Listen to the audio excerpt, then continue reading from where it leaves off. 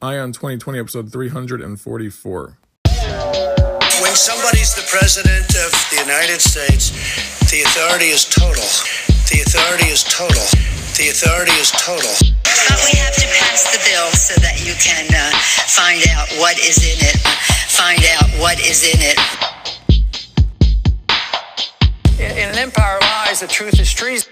The truth is treason. We must guard against the acquisition of unwarranted influence, whether sought or unsought, by the military-industrial complex. By the military-industrial complex.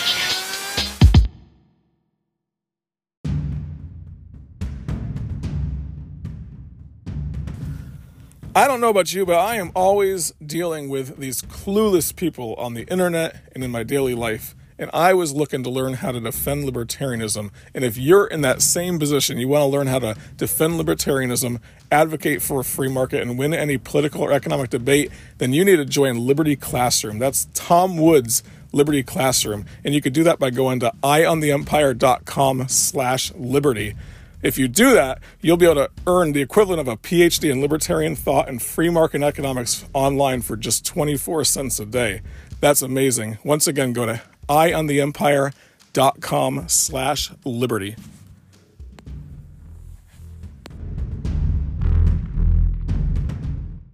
What's up, everybody? Ray Ian here, your host of Ion 2020. Appreciate you joining me for looking at this 2020 election, 2020 world that we are living in today.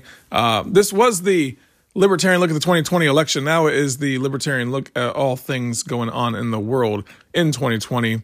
Maybe the 2020s. I'm not sure how I'm going to approach the next 344 episodes, but or how I'm going to, if I'm going to change the name or not. I've been kind of tinkering around with that idea and stuff, but I appreciate those that continue to come out and listen to the show every single Monday and Thursday when we're putting this show out. Listenership has doubled, so I appreciate you that you've been sharing it with your friends and stuff like that. I'm really enjoying what we're doing here. Hopefully we're able to create some sort of movement that kind of gets people thinking in a direction that says these two parties are a little bit insane that we have to deal with, when we're going to the voting box, and we don't really have that many choices,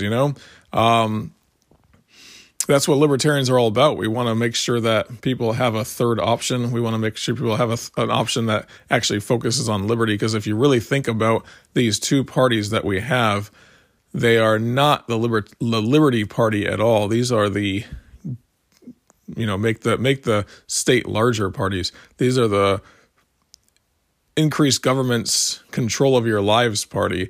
These are the, add more wars to the world parties. These are the more welfare state parties, whether it's corporate welfare or individual welfare, or whether it's giving more to the lobbyists. That's what they're all about. They have a control on our federal government that is a stranglehold, and there's no getting around it. There really isn't. These two parties have basically figured out how to control the entire voting system that we live in. And just think about this, guys. These are corporations, essentially, that are running the entire government, and they are just fighting for control of the government constantly. And that's what they've been doing for the last 270 years or so. Actually, since the founding of the nation. I know that George Washington was not a party guy, but as soon as he came out after his 8 years, they started having the Whig Party and the Democrat Party, the Republican Party, and so forth. They had they had a bunch of different parties that throughout history, but since basically Abraham Lincoln, you've had the Republican Party and the Democrat Party that controlled the entire system of government that we live under. They have created rules and regulations that don't allow a third party to really have any say. They make it so that those third parties have so many hoops to jump through in order to get onto even the ballots. They have made it so that when you're going to vote for a president, you have two choices and that's it. And that's the perception. That's the way that the entire system is built around this two-party system that we live under. And it's basically a one-party system. It's two sides of the same coin. They both are for increasing more and more control over your lives. They're both trying to take as much money out of your pocket as they can in different ways. If you ever look at, even with the Trump tax cuts, for example, maybe Trump wanted to give some sort of tax cut overall, but his tax cuts had to be revenue neutral. So there was trade-offs here and trade-offs there for different interest groups and so forth in order to make sure that this thing stayed revenue neutral in some way. Now the Democrats will say, "Oh, it was tax cuts for the rich, and look at the poor; they didn't get anything." But then, if you look at the poor, they did get something out of it, but there was other people that didn't. There was whoever won, someone else came at the expense as a loser. For example, if you are in a state that at one point you can deduct your state income tax, and now you were not allowed to deduct your state income tax. So if you're in Connecticut, if you're in Massachusetts, if you're in California, if you're in New York, New Jersey, places that have a high state income tax, even South Carolina has a high state income tax where I live, North Carolina and so forth, then you couldn't deduct that state income tax on your tax form. So you're double dipping, you're double paying essentially. So somebody ended up paying a little bit more. And they say on average, the average median household got a $3,000 or $4,000 tax cut, but it came from somewhere. And these people, they're just trying to make sure that they control the trillions of dollars. That's all it really comes down to. I've said this on the show several times. You have $3.5–4 trillion budget that the federal, I think it's $4.5 trillion of the budget that's in the budget every single year that's being spent, and you have $3.5 trillion that's being taken in. So everyone's trying to get their tax cut or their tax break or their tax loophole in there, so they don't have to pay part of that $3.5 trillion. And then you have government bureaucrats, you have elected officials that are sitting there trying to figure out ways to give some loophole to their guy and their donor and their lobbyist. So then you have the money on that side, that $3.5 trillion. Then you have also the people that are being borrowed from. So you're going to sit there and have, $2 or $3 trillion a year borrowed as well. I think it's usually it's about $1 trillion, but this year it's been more like, $4 or $5 trillion that was borrowed. So that money has to go somewhere as well. So they have people that are trying to fight to get that money. So you have the lobbyists up there trying to make sure that they get their money. And you have the politicians that are taking the bribes and payouts and the dinners out and the vacations and all that crap so that they can make sure that they get their favorite lobbyist, their little piece of that pie. And then you also have $4.5 trillion being spent every single year in and year out. And every company, every individual, every entity has their hand at the trough trying to figure out how they're going to get that part of that $4.5 trillion, but not just part of that $4.5 trillion, but part of the $40 trillion when we spent over the next 10 years, plus the increases in that spending as well. So they're all just trying to figure out how to control that system that we have, which is the two parties have figured this thing out, guys. They really have. And you and I, we're the loser on it. The libertarians, you and I in general, and I'm talking to Joe Public here. Joe Public is the loser on this thing because we don't have the numbers to sit there and send lobbyists to Washington, but the corporations do. We don't have the numbers to send people to Washington, but AARP does. We don't have the numbers to send to Washington, but every single lobbying firm that's out there, whether it's for an individual, a corporation, a group of individuals, or an association or whatever, they have their thing. So it's basically, we have to sit here as a group of people and find our group to become a member of so that we can get somebody's voice going. So then you get the people that are for the Second Amendment, but then you got the corporations that are for, small businesses. So you got the Small Business Administration up there trying to get their piece of the pie as well. You got the Realtors Association there trying to get their piece of the pie. You got the Hairdressers Association, I'm sure, is up there somewhere trying to get their piece of the pie as well. And everyone's fighting for a piece of this pie. And the politicians are happy to oblige. They really are. That's all they're willing to do is oblige. So this two-party system that we have, they have figured out how to control this system, and they've built up walls and barriers to protect themselves. so that they don't have to worry when it comes to election day about some libertarian person getting the votes. And they've done it from the federal government down to the state governments, into the local governments, down to the dog catcher. I mean, the coroner in my town, the person that buries people, or not that buries people, but the person that basically, when someone dies, they come in there and tell you how they died, I would imagine. The person that runs the coroner's office, the coroner, is an elected official. Like, to me, that doesn't even make sense, but you have to be a Republican or a Democrat to get that job, I guess. I was thinking to myself, I mean, it's just insane how entrenched these two parties have gotten. Now, this gets into kind of what I want to talk about today, is that you get someone like Donald Trump into office, right? He is a lightning rod to the people because he's being like he is speaking their language in a lot of ways, right? He was, especially in 2016. Donald Trump is a symptom of not a symptom of a problem. I don't want to say it like that. If there was a problem in 2014, 2015, 2016, there was already division going on. And he got all these votes. And I heard someone say it the other day, how racist, and you hear it all the time, how racist anyone that could vote for Donald Trump is, how ignorant anyone that can vote for Donald Trump is, how stupid they are, how uneducated they are. But he got 62 million votes in 2016. He got 71, maybe 72 million votes in 2020. Are you meaning to tell me that that's the best somebody could come up with, is saying that it's a bunch of stupid, ignorant, racist homophobes that voted for him?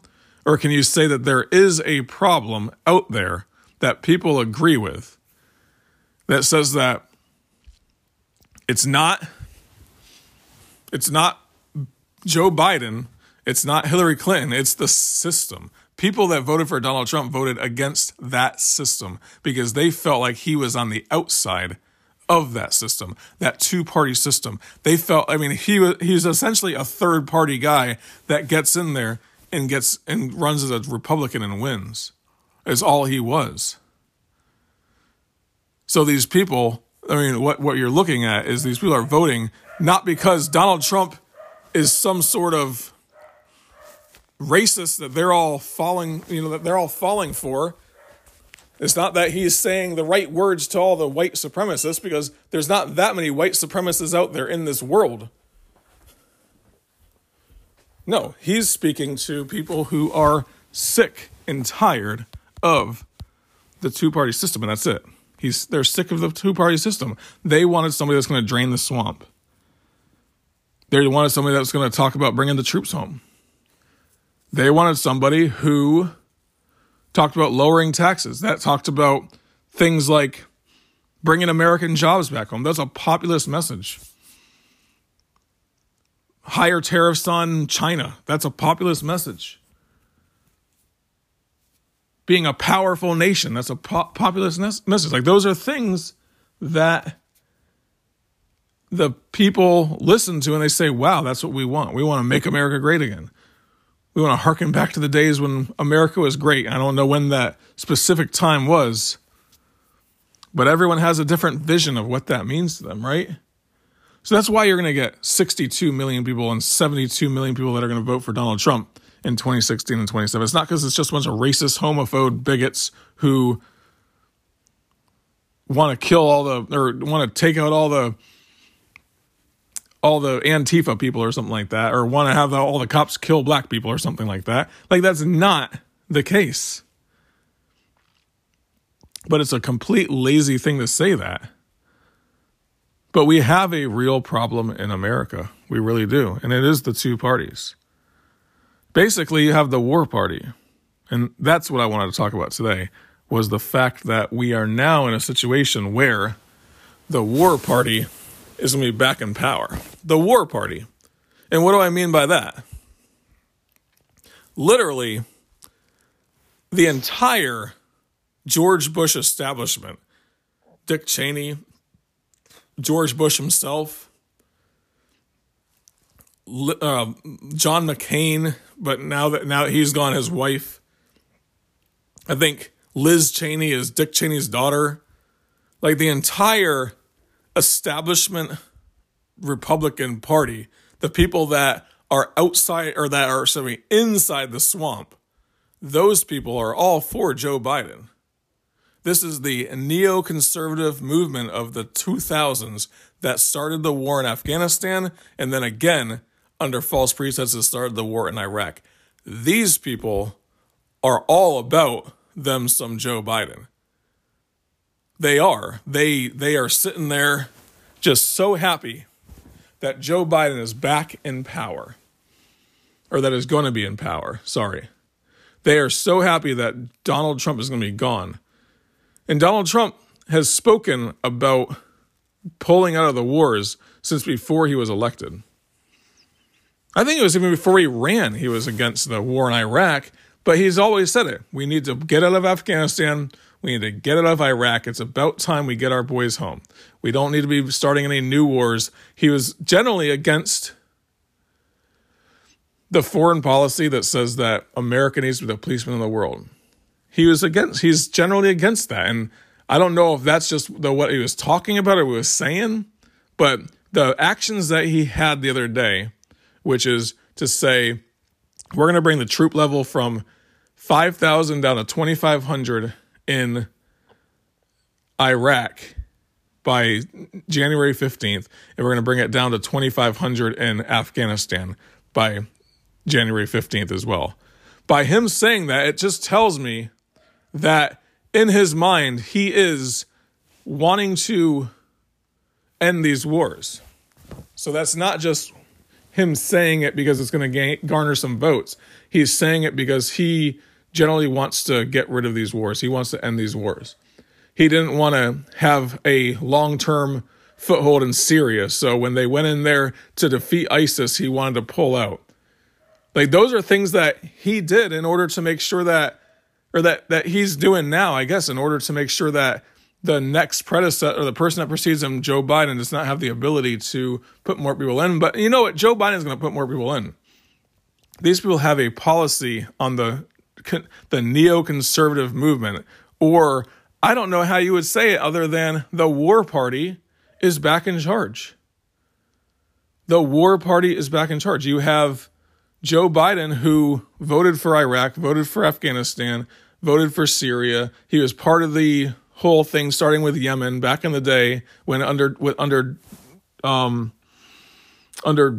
Obama. They're the ones that were okay with Libya. All this stuff, all of the status quo crap with this war party. These people are for it. And I don't even know what to say except for the fact that we're going to be keeping an eye on this stuff going forward on Ion 2020. I can tell you that. We are going to be keeping an eye on this because we at Eye on the Empire are as anti-war as we can possibly be. I do not want to see a soldier die overseas defending the idea that we just need a policeman in the world. That's not a good enough reason to send somebody over to die. That is not a good enough reason. There are countries that hate us. That's true. How much of that is because we're over there? I mean, I would expect somebody in Afghanistan that had their son or their daughter or their friends that died in a bombing be pissed off. If some other country was in control in your city and they had troops that would go out there and just go around and just make sure everything's secure, you would be looking at those people like, we just need those people the hell out of here. That's all you'd be thinking. The only reason why you wouldn't is because you might get shot if you get out of line. That's the only reason why. If America had any other troops on our soil, we would be, they wouldn't be able to survive that long because we would pull out our guns and start shooting them immediately. Like, there would be no way. And we'd be looked at as the terrorists because in the world's view, we defending our home country, we look at as the terrorists. And that's a fact. But these people, there's generally some pretty good reason why they would not like us. And it's called the blowback effect. It's what Ron Paul talked about in 2008. It was in a book in 1998 when they wrote about it. It was a CIA talked about it. And they said that they're expecting blowback from America's intervention in the Middle East, because for every one person who dies in any sort of bombing, that person has, 10 brothers, 4 sisters, a son, an uncle, a cousins, all kinds of people that extend out. And if 10% of the 100 people that they knew become anti-American, then you have 10 more people that spring up. And they know this stuff. That is not good for our troops. They need to come home. They really do. I mean, it devastates me when I see people that I know that end up having to go overseas. It terrifies me. I think about them constantly because I know a lot of people that do. And it kills me when I see that. I mean, I feel bad for their family that they cannot be at home with them. And then when they come home, they just seem a little bit different. They seem a little bit off. And it saddens me. It really does. It's something that we should not be doing, is sending these guys over to these places. And I know it's not been that hot over in Afghanistan or in Iraq for too long, or in Syria in recent memory. But there's still stuff going on over there. It's still dangerous to be there. It can heat up in a split second. So I'm glad that Donald Trump is saying, let's bring the troops home. Let's bring most of them home and leave just 2,500 over there. 2,500 is too many, but at least you're doing something. And I can almost guarantee you that Joe Biden's going to put more troops back in as soon as he gets into office. I can almost guarantee it. And that's gonna be, we're gonna keep an eye on that stuff as well, because if you listen to MSNBC, CNN, these are left-wing media. The left is traditionally the people that are anti-war, right? They're the ones that are anti-war, but you've not heard the anti-war movement. And this is what makes me sick. Under George W. Bush, the anti-war movement was huge. It was strong. Left-wing, libertarian, even some people on the right. Anti-war, not wanting to have intervention overseas. Bring the troops home. Let's end this thing in Afghanistan. We got our guy. Well, that wasn't under Bush, sorry, but, get bin Laden and get home. You know what I mean? Like, that was that. We're not a nation-building country. And under George Bush, there was a lot of people that were anti-war. There was a huge anti-war movement until 2009. Then Barack Obama gets into office, and he's promising that he's going to end the war in Afghanistan, end the war in Iraq. We're going to bring these boys home. It's not okay that we're over there. 8 years of Barack Obama, the torture still happened in Guantanamo. They never closed Guantanamo Bay. They never closed it like he said he was going to. Never. He pulled some troops back, but then they had a surge. Then they added Syria into the mix. Then they added Libya into the mix. And they added Yemen into the mix. More wars, more bombings, more drone bombings, more of this stuff. More and more and more. And you wonder, what happened to that good old Barack Obama who wanted to end the wars, right? But the anti-war movement was gone, guys. 2008 to 2016, it was gone. And then I remember Donald Trump gets into office preaching a slight anti-war message. And I was thinking, well, he's a Republican, so the Democrats, those anti-war liberals, you saw those posts, those memes, whatever, in 2016, 2017, here comes the resurgence of the anti-war movement. Nope, it did not happen at all. No resurgence of the left-wing anti-war movement at all. 4 years later, we're still listening, trying to figure out where on earth is this anti-war movement, but they could not be for They could not be against war. And the reason why is because Donald Trump just kept on making mention of trying to bring the troops home from Syria, Afghanistan, Iraq. And every single time, CNN, MSNBC, left-wing media, or the mainstream media, I guess you'll call it, praised him when he bombed Syria. Gave him hell when he talked about coming home, when bringing troops home. Every single time, no matter what. And then, this article I found, and I knew about this at the time as well, but there was a gentleman by the name of James Franklin Jeffrey, a Foreign Services hack who signed a scathing Never Trump letter in 2016. He became somebody he was the special representative for Syria engagement for Trump. And when he left office, when he left his post, he said this about Syria.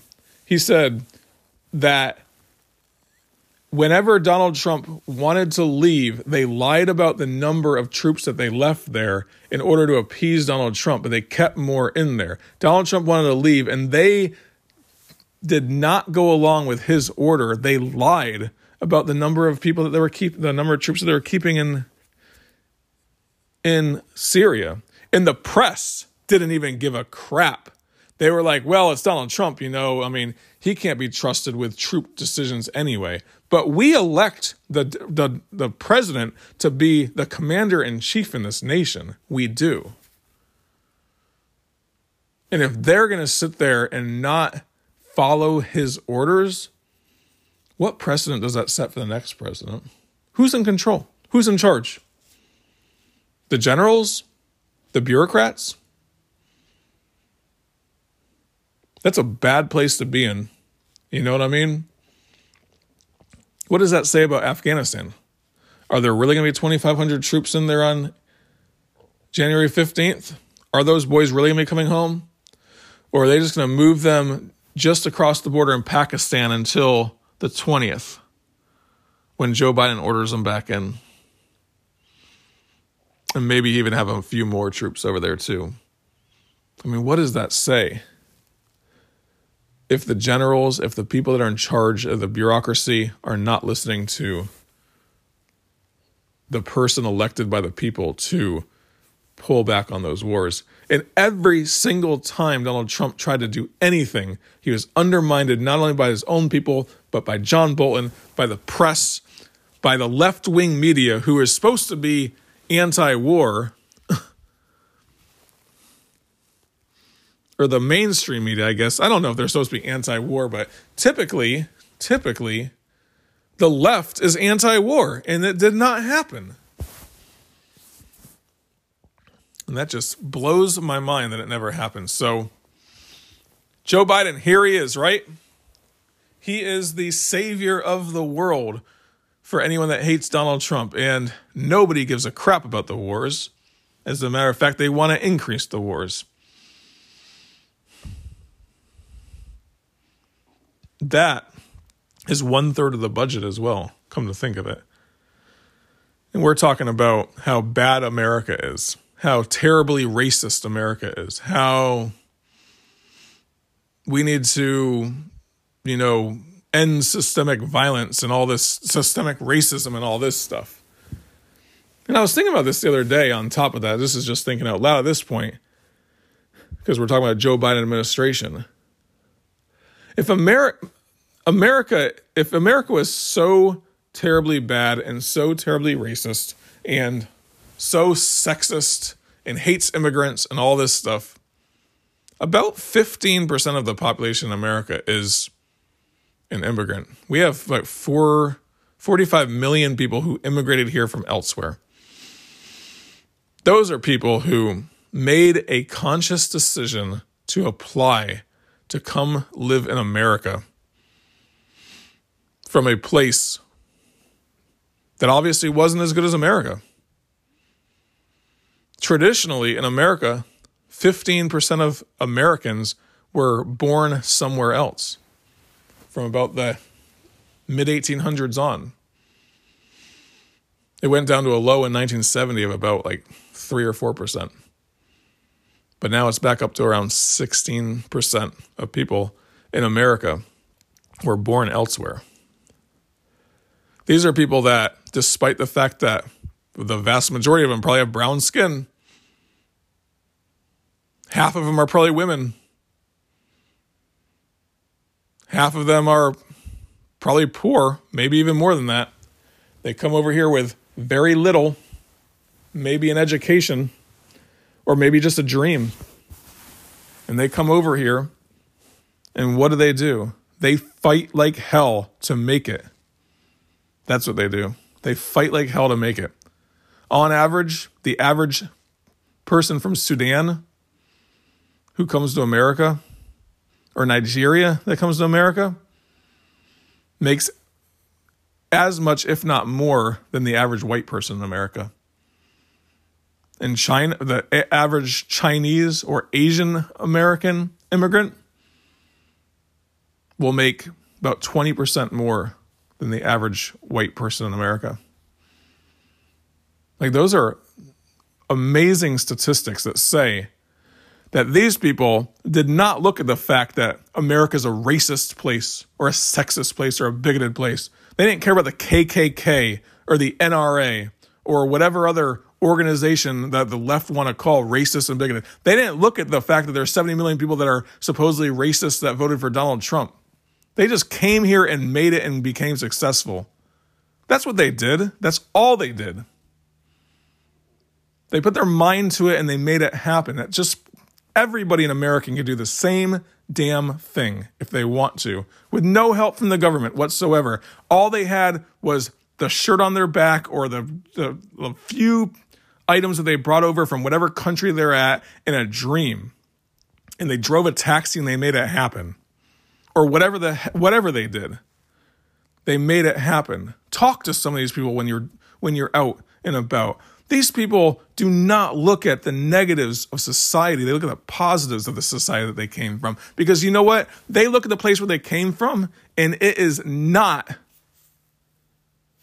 There is no opportunity for them there. That's why they left. How hard would it be for you to leave your country that you're in with all your family and your friends and go somewhere else? It would be, for me, I would never do it. But these people make those decisions to do it.